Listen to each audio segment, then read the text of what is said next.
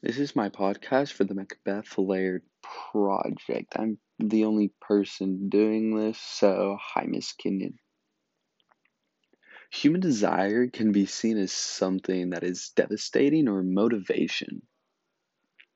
In the story of Macbeth, it is a very prominent feature and theme.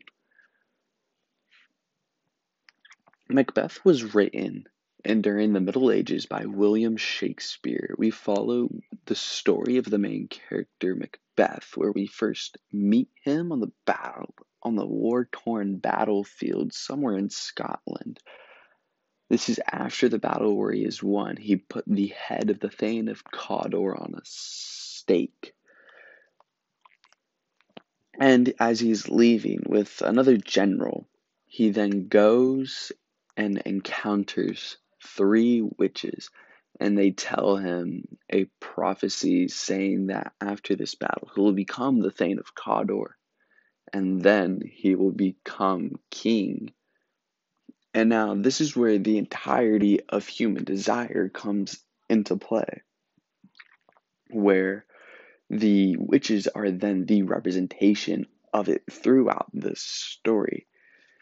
And now it can be seen, and now it is argued on how is that possible when Banquo was there too, and he also saw the witches. How would they represent his desire? Well, Banquo was also told a prophecy. He was told that his sons would become kings. And with this, Banquo was told the thing that any father would want: his sons to succeed, his sons to be able to make it somewhere in life. And now with this, Banquo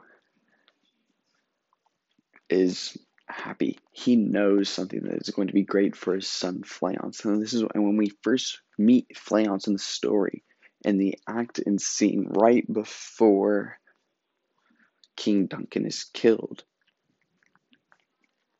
he is seen speaking with his son, and he shows him amounts of great love and joy. And he's talking to me, saying like, "How is the night going? How are you feeling?" And when he thinks that something is about and something is wrong, he tells him, "Be on the lookout. Be careful. The bells should have rung by now." And when Macbeth comes out of the shadows, when he told him this, he draws his sword. And then he thinks, oh, it is only Macbeth. And then he lets them pass and they both go away.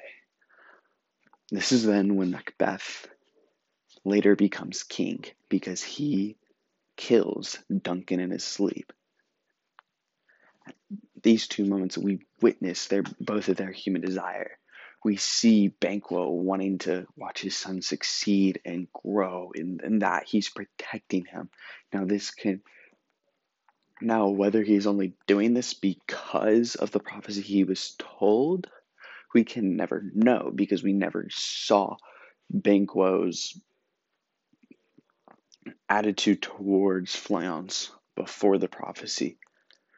And then when Macbeth kills Duncan, we see the desire, because he wants to become king. But this is also an action of Lady Macbeth's desire. She wants her husband to become king, for then she will also be queen.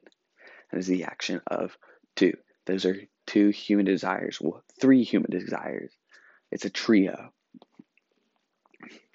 happening in that moment. And in the end, that symbol of human desire is what then all cost three of them their lives. When Macbeth hired murderers to kill Banquo and Fleance, Banquo is busy protecting his son that he gets himself killed. Now, of course, this is noble, but he also dies in the end, and Fleance does escape. Macbeth is too busy trying to protect his kingdom, where that wasn't even his to begin with. He wasn't anointed by God, the divine of rights, which was important during the medieval ages. He gets killed by the man three more prophecies told him earlier in the story. And then Lady Macbeth, who is driven mad from the murder that she helped conspire, She eventually kills herself. The witches were a sign of chaos, but they were also a sign of how human desire is the ultimate downfall. How it can motivate you. Something that you want to desire the most, it can ultimately end you. If you are too caught up on the little things, on the materialistic things at the end of the day don't mean anything, you'll lose sight to what actually has meaning. And that is what I believe is one of the hidden messages in William Shakespeare's Macbeth.